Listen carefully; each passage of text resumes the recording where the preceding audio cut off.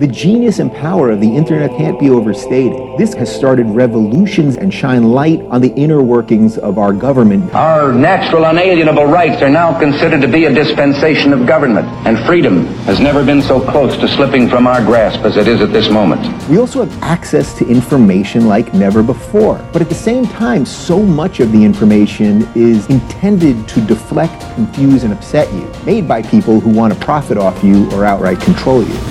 We'll preserve for our children this, the last best hope of man on earth, or we'll sentence them to take the last step into 1,000 years of darkness. All of this is exactly why we need to know history and philosophy. We need to understand where we came from so we can know where we're going.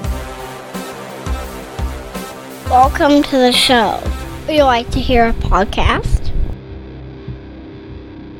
Hello, and welcome to another episode of Our Foundations. This episode will be part 2 of the interview that I did with Steven Guerrera, and this will be the middle section. I've got a third part that will come out in the following episode. This was a pretty long interview, obviously, and so I'll just start right off with my response to his last point. And we had been talking about what was leading up to the Reformation, and he mentioned some really big shifts that were going on. He specifically said that there were many social and economic and cultural and technological changes that were happening really fast all at the same time, and that this kind of culminated in this Reformation movement and really had a big impact on all this. He mentioned things like the Black Death, the Avignon Papacy, the Crusades, the economy that was in this big upswing, and then all the new gold and silver that was found that was coming back in, and you had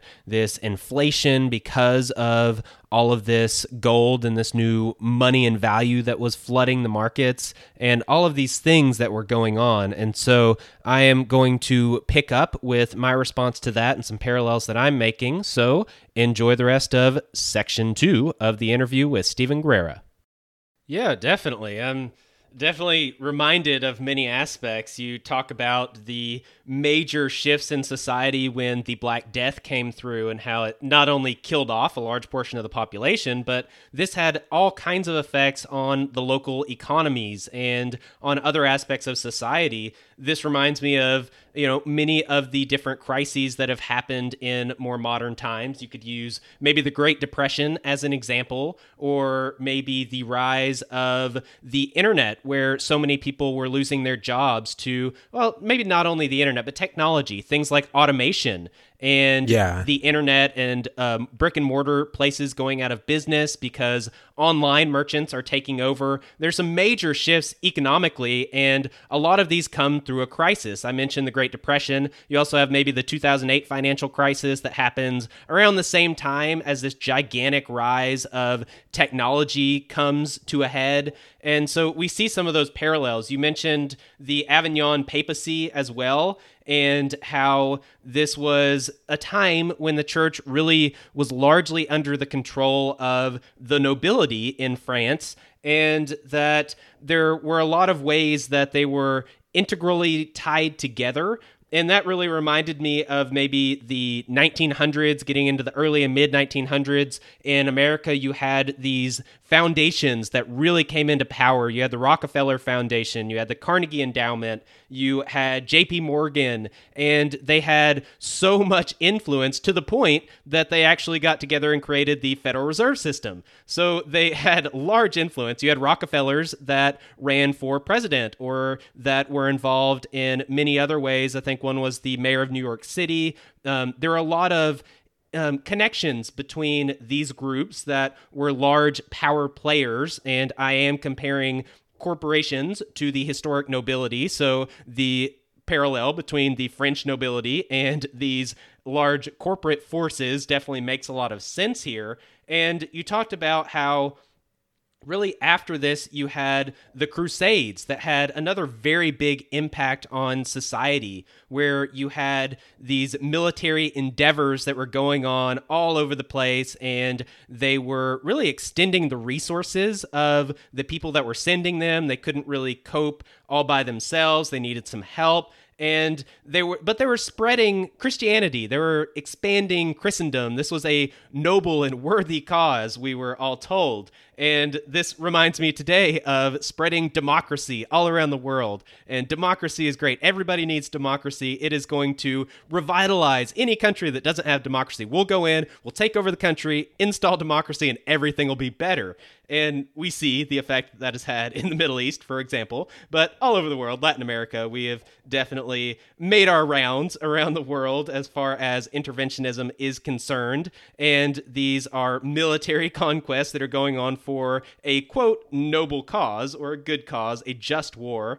And so there are some parallels there. And with this, you said that there was a lack of resources, that oftentimes they didn't have the funds, they didn't have the logistics and the networks to get the supplies out to their armies, and they needed help. You mentioned that the merchants stepped in and provided some of this assistance with funds and with their large networks that they had built out for all of their endeavors to get rich and gain power, which they were very successful at. And so if I compare that to modern times, I am comparing specifically these merchant bakers that rose up, this merchant class, probably to big tech, I think is the best example here. And we see a very similar thing with big tech in relation to the government, for example, that the government really needs more technology. They need more data. They need these systems. They need these networks in order to carry out the things that they need to carry out or want to carry out. And so these technology companies really come into play and become very important as governments are trying to really learn how to analyze data and use data to their advantage, do things like missile guidance systems and lots of these technological aspects of any military engagement. We start to see that technology plays a very big role, and thus the technology companies are right there to step in and fill that role for them.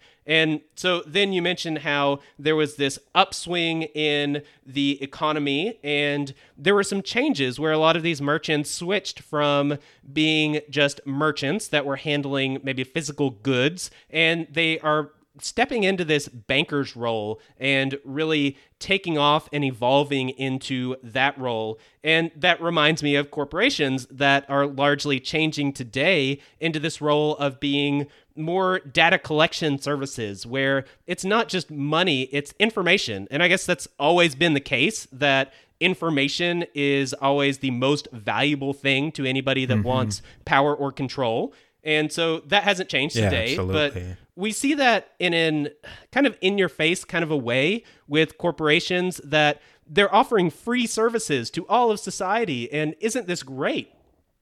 But it turns out that the reason why they're so free and they're so accessible is because they just need as much data as possible, because data is the currency of the modern age. That is what is the most valuable thing. And we see this shift that's going on there. You mentioned how we had gold rushing in from this age of exploration and the Spanish that were coming and bringing in these large shipments of gold, and all this influx of money was coming in. Well, we see a similar thing in our modern times, where we have now established a fiat monetary system basically all around the world. There's only a handful of countries that don't have a central bank that run a fiat currency system, whereas we used to be backed by gold largely, and there used to be kind of a value that money had behind it, whereas now we have this system that's been created, and the governments can just print money. And as long as the central banks all around the world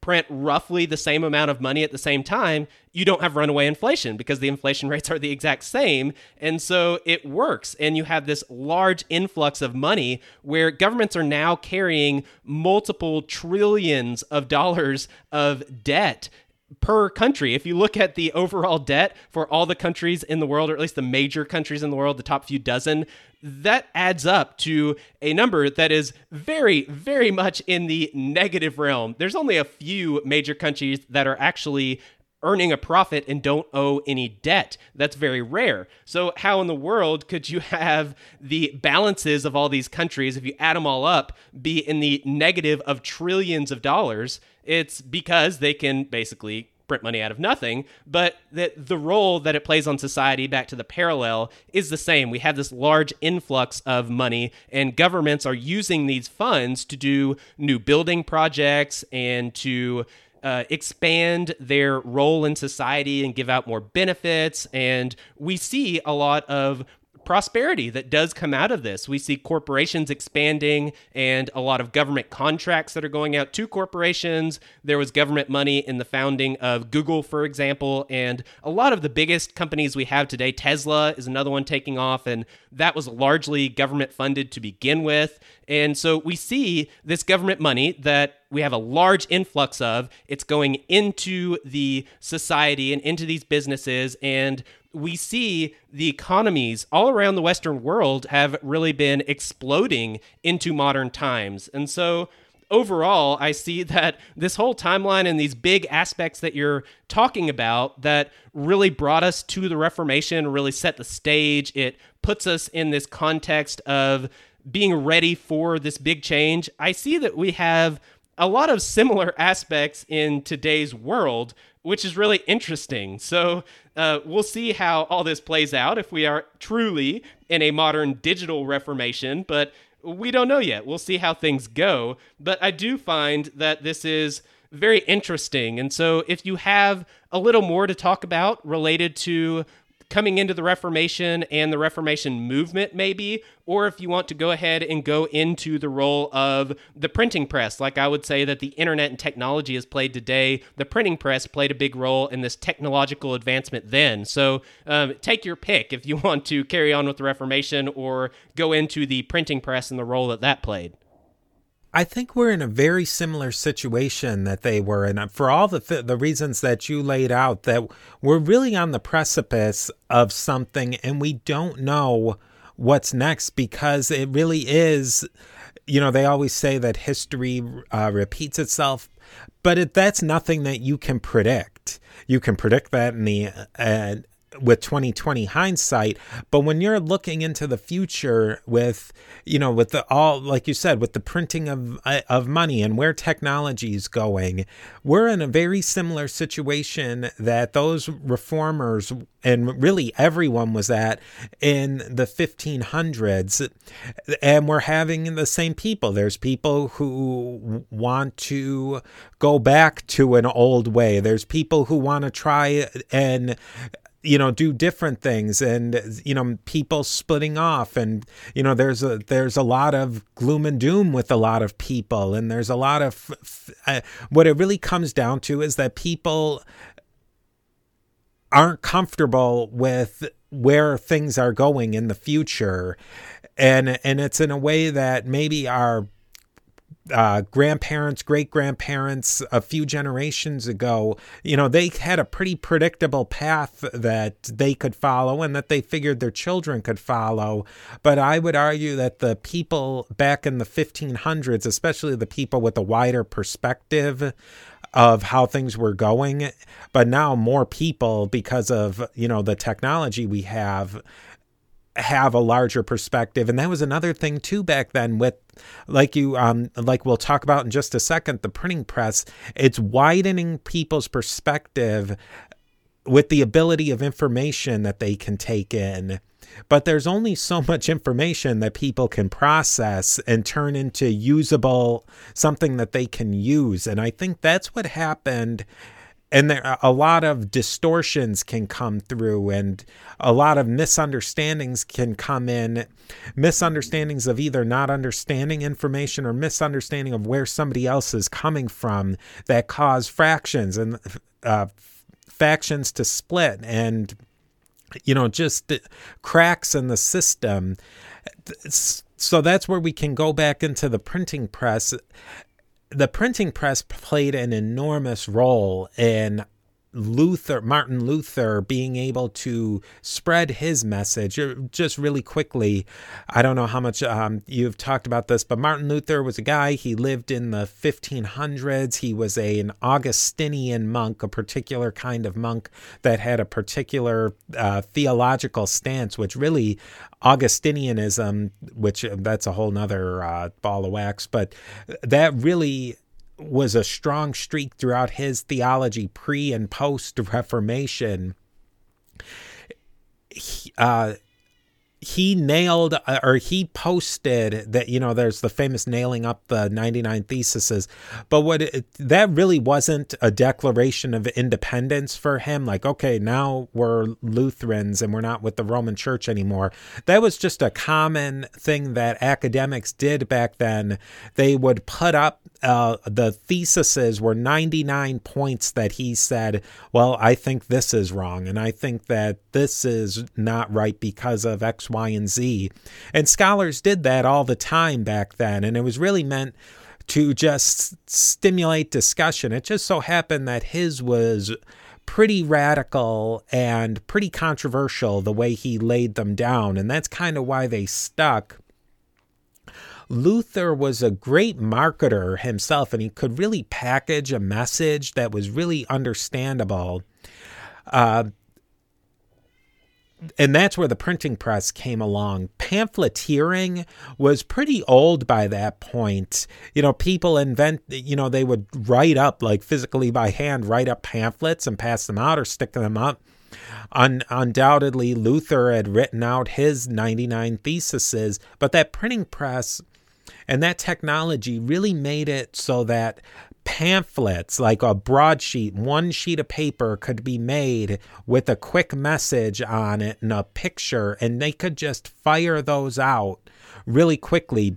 Something like book technology actually wasn't quite the quantum leap over hand writing that it's oftentimes made it out to be. Printing a book with the technology of that time, even with movable type, was a pretty laborious process. It cut down some of the costs, and it made some of the things better, like you could make much more accurate copies, but it was not like just, you weren't going to one day have one copy of the Bible at the cathedral church, and then, we've got movable type now, and now everybody can have their own Bible in their pocket. It took quite a while for that technology to catch up. But where the printing press and the technology that they had was in being able to make a lot of copies of these either really short books or one or two, one-page sheets that could send out a quick, effective message. Yeah, that definitely makes a lot of sense, and I definitely see that today with the media and with the internet, and how we see a lot of these small one-page pamphlets that go around all over on Facebook and other platforms like this. And a lot of it is more clickbait articles that half the people don't even read all the way through, and hardly anybody actually checks the sources on. And I imagine it was probably similar back then, where if there was some scandalous information that someone wrote a little excerpt on, and it was probably to ruin the reputation of someone that they were against, but people would get that and probably be scandalized and gossip all about it all around town, and probably would not really research into it very much, even if they could. And so, yeah, definitely a lot of parallels there, both on the positive of all these new ways that you could educate yourself and expose yourself to new information and new perspectives, but also the negatives of all of this extra information that's there just to entertain you or distract you or manipulate you. Propaganda becomes much more effective if you can hand out maybe 10,000 pamphlets instead of handwriting out 1,000. You can get a lot more information, reach a lot more people, and it makes a big difference. Just like nowadays, now that we do have these social media platforms that virtually everybody is on at least 2 social media platforms on a daily basis. This is a very common thing in today's society. And so we have millions of people that are using these platforms and are exposed to all of these different types of pamphleteering, so to say, and it has a very large reach. It has a very large impact. So if we see an anti-establishment movement that really gains steam, a message that really latches on, we do have the technology for that to get out there, quickly and to spread to the masses, so to say. And we do see some hints of that, where I mentioned the Epstein story. Actually just saw today another news release on the Epstein case, where someone came out and talked about how he had been running this operation for longer than we thought, and the girls were younger than we thought, and all this other stuff. But we see things like that come out, where it's calling out corruption in the establishment institutions. And I know that did happen, for example, with Luther. He was calling out some issues that he had with the church. And like you said, this wasn't an outstanding thing. It wasn't that nobody had ever done this before. People did this fairly regularly as a part of discussion. But for whatever reason, I guess for all of these reasons that we've been talking about that really set the stage for this and really got it going, this actually did get going, and this time it really did take off, and he was someone that was very persuasive. And so I could see that coming today, where we do have corruption being called out. We do have anti-establishment movements both on the left and on the right, and from the libertarians. We have it from all over the place. And so we'll see if these gain steam. You mentioned how history doesn't necessarily repeat itself in a way that we can tell the future, and that is very true. But hopefully we can look at these trends and parallels and examples and at least see roughly where things are headed and what the potential is, so that we can maybe influence it if we so desire, or prepare ourselves for potential outcomes, or whatever the case may be. But there are some practical applications to better understanding our modern times in relation to very similar historical parallels. So hopefully this is something that we are getting out of this, that our listeners are getting out of this, but I know I have myself as I've been researching all this. It's very helpful. It really helps me to better understand things. I see things through a different lens, through a different perspective, and I hear stories that are coming out, and it's like, I've heard this before. I've seen this play out before. I know where this is going, and oftentimes they do play out in a very similar way. Not exactly, but in a very similar way. We see similar trends. What do you think about those things? Yeah, I think that in our modern time, you can just see between when the major social media, when it really started, say in the, like 2008, the mid first decade of the 2000s, and you see the trends of how that changed. And so how the market of meaning how people used these tools to how the technology and how people used the technology, they kind of evolved together, where Facebook originally was really just a way to catch up with friends and make new friends. Now it's a completely marketing and data and sales tool, a lot of these things. And it's almost hidden even with influencers and things that, if you had gone to your, somebody you knew in 1998, they'd think you were a lunatic if you were saying that on this little thing I hold in my hand, I can have access to the whole world, and people from the middle of nowhere have 100,000 people all around the world who are following every single thing that they type into this little rectangle on their hand. And that you're gonna, we call it your phone, but you almost never make phone calls on it. I think that is literally as early back as probably, I would even say like the year 2000, somebody would have said you were nuts and would have called that complete science fiction. Yeah, it was on Star Trek, I believe. They had devices like that. I mean, it's even more high tech than what they had. That is true. Yeah, so getting... than what they had envisioned. Yeah. Yeah, so I've actually read a quote from the author of A Brave New World, and he had mentioned that there are many technologies that he imagined, and he placed those into this fantastical book. But as of, I think the speech that I was looking at that the quote came from was from the 60s. And as of that time period, he said that he's already seeing these things come to light and the impact that they're having on society, and that the things that he thought were fantastical are turning into reality. And so we see that playing out, again, like you just mentioned, in our modern times with social media and smartphones and all of this, just like he saw even way back in the 60s. So it's really interesting. And it's just happened so quickly.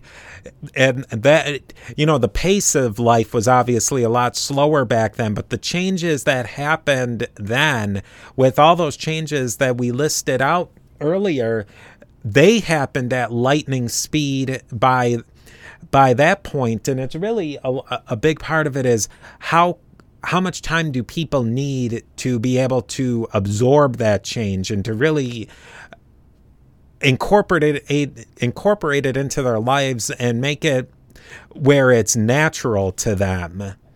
And we're in a big flux right now where you have kids who understand this technology intimately, and their parents don't understand it at all.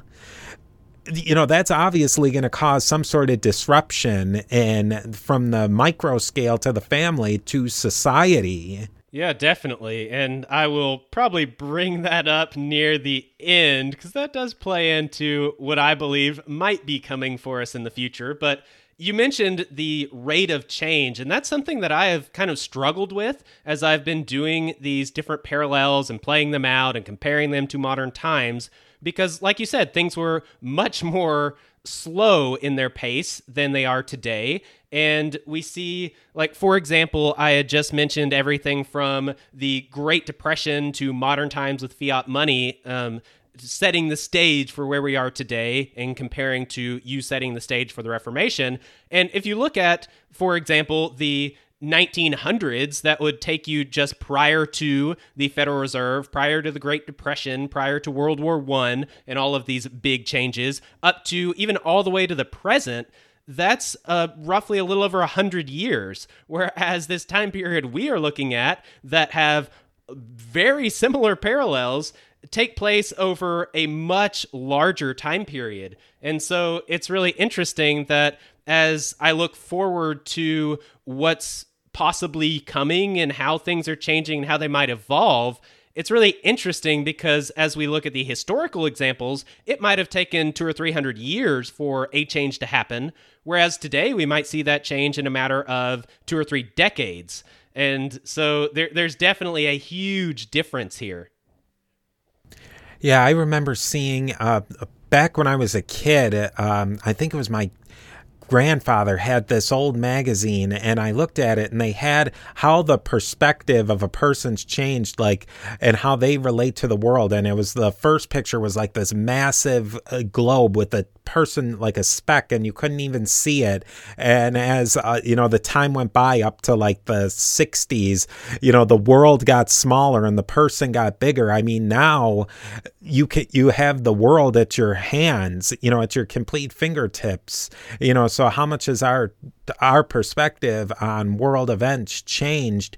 But have we changed that much to be able to absorb all of that information and all of that perspective? Yeah, definitely. You mentioned that example, that analogy. You could take that a step further and take it into like a philosophical perspective where modern day people view themselves as more of the center of the world than probably prior generations did. And we see that playing out, and it's very similar to this question that you're asking about what will the impact of all of these technological changes be if we can't even catch up to them and we're not at that point, we can't digest them at this rate. And it's the same thing when you talk about philosophy and ideology. We have so many changes coming with postmodernism and existentialism and this view today that there is no such thing as truth.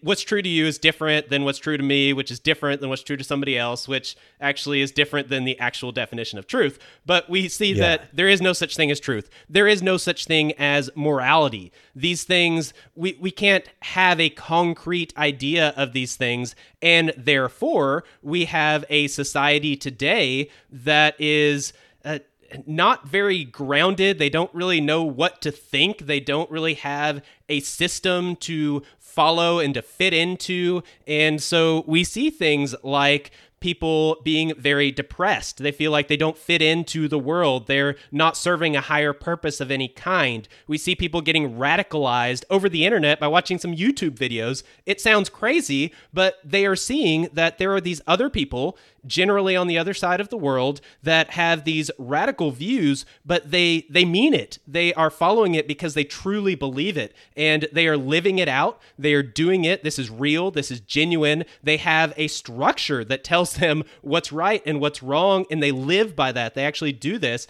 and that's a stark contrast to people in, let's say, Western society today, where it's kind of just anything goes. We don't really know what's right, what's wrong. And if you actually say that your opinion is that something is right or wrong, then you're probably going to get canceled on Twitter because that was not politically correct.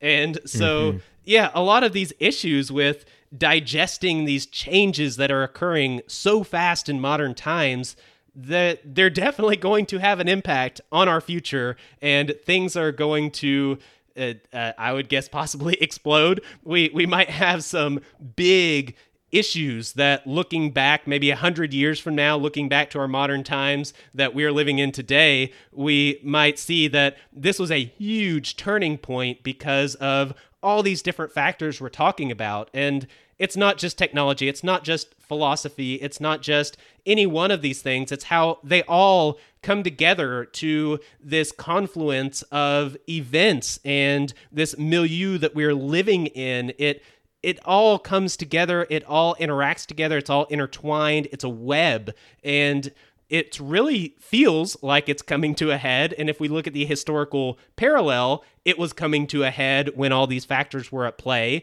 And it wasn't just affecting one aspect, it was affecting many aspects of society. So getting back into that, what about the aspects related to finance and economics that were occurring with all of these changes in this time period? We have these huge societal changes that are going on, and you've already mentioned a few times there were some economic impacts to this, and we see this in the institutional church as well as society as a whole. And you've mentioned the merchant bankers, we've mentioned the name Medici before. How are all of these things impacted with all these changes that are occurring?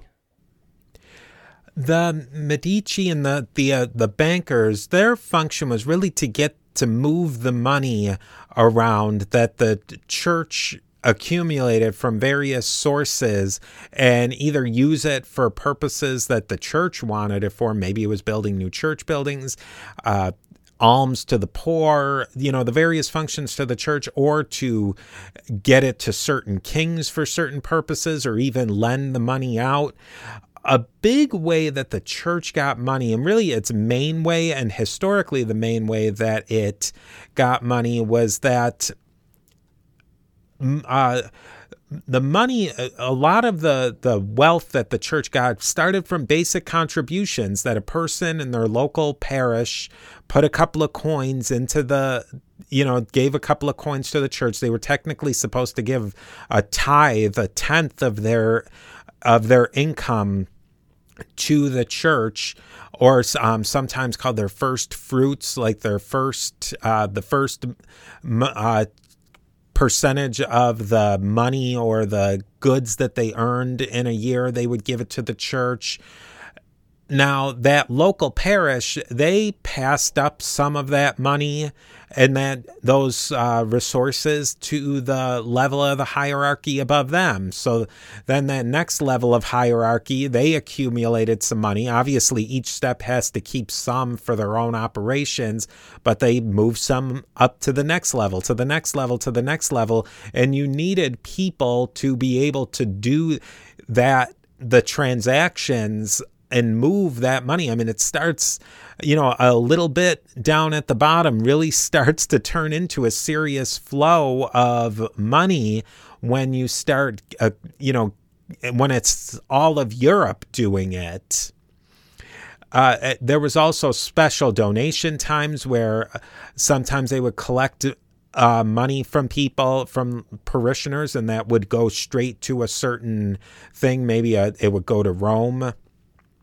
There was also, they could raise money through things called indulgences, which that was one of the things that really tweaked Martin Luther for a variety of reasons, both because of the corruption angle and theological angles, which we don't really need to get into at this point. But those indulgences, they were a kind of a pass for a penance. When you do a sin in Catholicism, then you have to do something to make up for that sin. Now, you can't just pay it off. You can't say, okay, here's $50, get me out of this one. You have to do something for it to get out of that penance.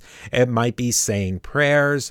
If it's a pretty bad thing, it might be doing a pilgrimage. So you go to one of the major pilgrimage sites. If it was, if your sin was pretty low grade, you could go to the local shrine of a saint that was important. If it was something a little bit bigger, maybe you have to do a pilgrimage to Rome or Santiago de Compostela or something like that. And the indulgence was another way to do that. You could get one of these indulgences for somebody who had died and take some years off of their time in purgatory, or you could get one of these indulgences to you could get that to take some time off of your own time in purgatory. And people really, this was super hyper important to them. You could also, there was a roundabout way that you could make a donation to the church. So you're not exactly buying the indulgence, you're donating to the church, which earns you an indulgence, which that indulgence means that you're getting some time off of purgatory, or you're getting a dispensation from doing a certain type of penance. So, I mean, you could see pretty clearly how somebody could say, you're not donating it to the church. You're giving them a coin to get this piece of paper that says you're getting so much time off of your time in purgatory. It's a one-to-one transaction if you're looking at it that way, not in the roundabout way, in the, the way that it probably really did work, that you would, you were making a sacrifice to the church, and the church was giving back to you from their their powers of giving you penance. Now, there was some actual, corruption or some unethical behavior with the indulgences in a neighboring county and an area where Martin Luther lived, by a monk called Johann Tetzel, who pretty much was just directly selling these indulgences for, as a one-to-one transaction. And he was, he made up songs to sell the indulgences. It was pretty cheesy. And he was trying to make a name for himself, to basically raise as much money as he could to send that money to Rome, because they were trying to rebuild a major cathedral in Rome, St. Peter's Basilica. It's not technically a cathedral, but we won't split hairs here. But they were trying to raise money to fix up that basilica. And so Johann Tetzel was trying to raise a lot of money, and he did do some things that were unethical. And Martin Luther definitely saw that, and he called him out on it. Okay, yeah, there's one thing that really stood out to me when you were mentioning how indulgences work, It definitely reminded me of campaign contributions where a corporation might donate money to a political campaign. They're not necessarily buying anything with it, just a donation. And if they just so happen to get a government contract or get to write the regulation that regulates their industry in the following years, then, it just happened. It's a coincidence. And yeah, we definitely see that going on in every political campaign that comes through. So yeah, definitely some parallels there. What about the way that the church would choose who would be a member of their hierarchy? How would they choose their employees, so to say, and how would they pick who is going to be a bishop, who's going to be a pope, who's going to be a priest? How would people get those positions? The church really, they had access to probably, really the most intelligent and talented people in the entire, and for the most part, in what you could call Christendom, anywhere where they were particularly in Western Europe. If there was somebody who was showing an intellectual aptitude or had talent in administration, the church took them in because there wasn't any really other option for most people to exercise those skills. There were only so many places. If you weren't going to really work your way into the aristocracy through any sort of merit-based activities, but the church was a place where you could go in and become a clerk, and if you were showed some aptitude, they could teach you to read, teach you numeracy, teach you all of those skills that you could use. So they snatched up a huge talent pool from all over every country and every municipality and duchy. They could get the people, and those were the church was the one who had the educational facilities and the ability to teach people. And really, even after the Reformation, universities were still religiously minded places for a long, long time. I mean, you look even at the earliest colleges founded in the U.S., places like Harvard, Yale, Princeton, they were set up by particular religious denominations. Theology was really the main department, and reverends and pastors, they were the early presidents and leaders of those places. Religious education was that was the place where people went if they had the aptitude for learning. It was really one of your very few options. Yeah, so it sounds like the church was the place that you wanted to gain a position in. It had a lot of perks. It was kind of the cream of the crop, the people that were at the top of the chain, and that's where people would love to get a job landed. And we see that oftentimes with state jobs today. They're thought of as being these gravy jobs where you don't really have to work really hard, but generally you have to at least either know somebody, if you want to go that angle, just like there were things like simony and other aspects of getting into church positions. But the other way is to be good in a specific field. You get brought on under a government contract or into a government job, and then you can kind of just ride it out and do whatever you like. And that's kind of the ultimate position that someone would want to be in, because it is the ultimate establishment that's above all the other institutions. And that is a very good place to be. That's considered a very stable job, a steady job, a good job, a respectable job. And I see that sounds very similar to working for the church and being a part of their bureaucracy or their hierarchy. It sounds fairly similar here. And with that, we had the church that I'm referencing as being the top dog, the top institution. Well, with that, as we've been talking about economic factors and finance and stuff, what were some of the aspects of economic leverage that the church had over the nobility or over the merchant class, over these other institutional players that were in the society at that time?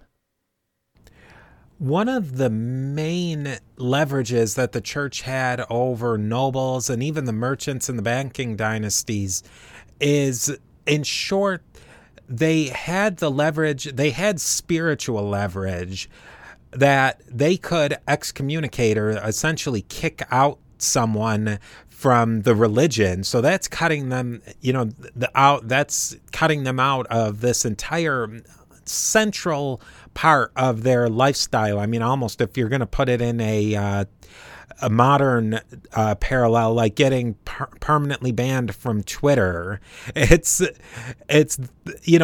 cutting you out of the social function of every aspect of your life.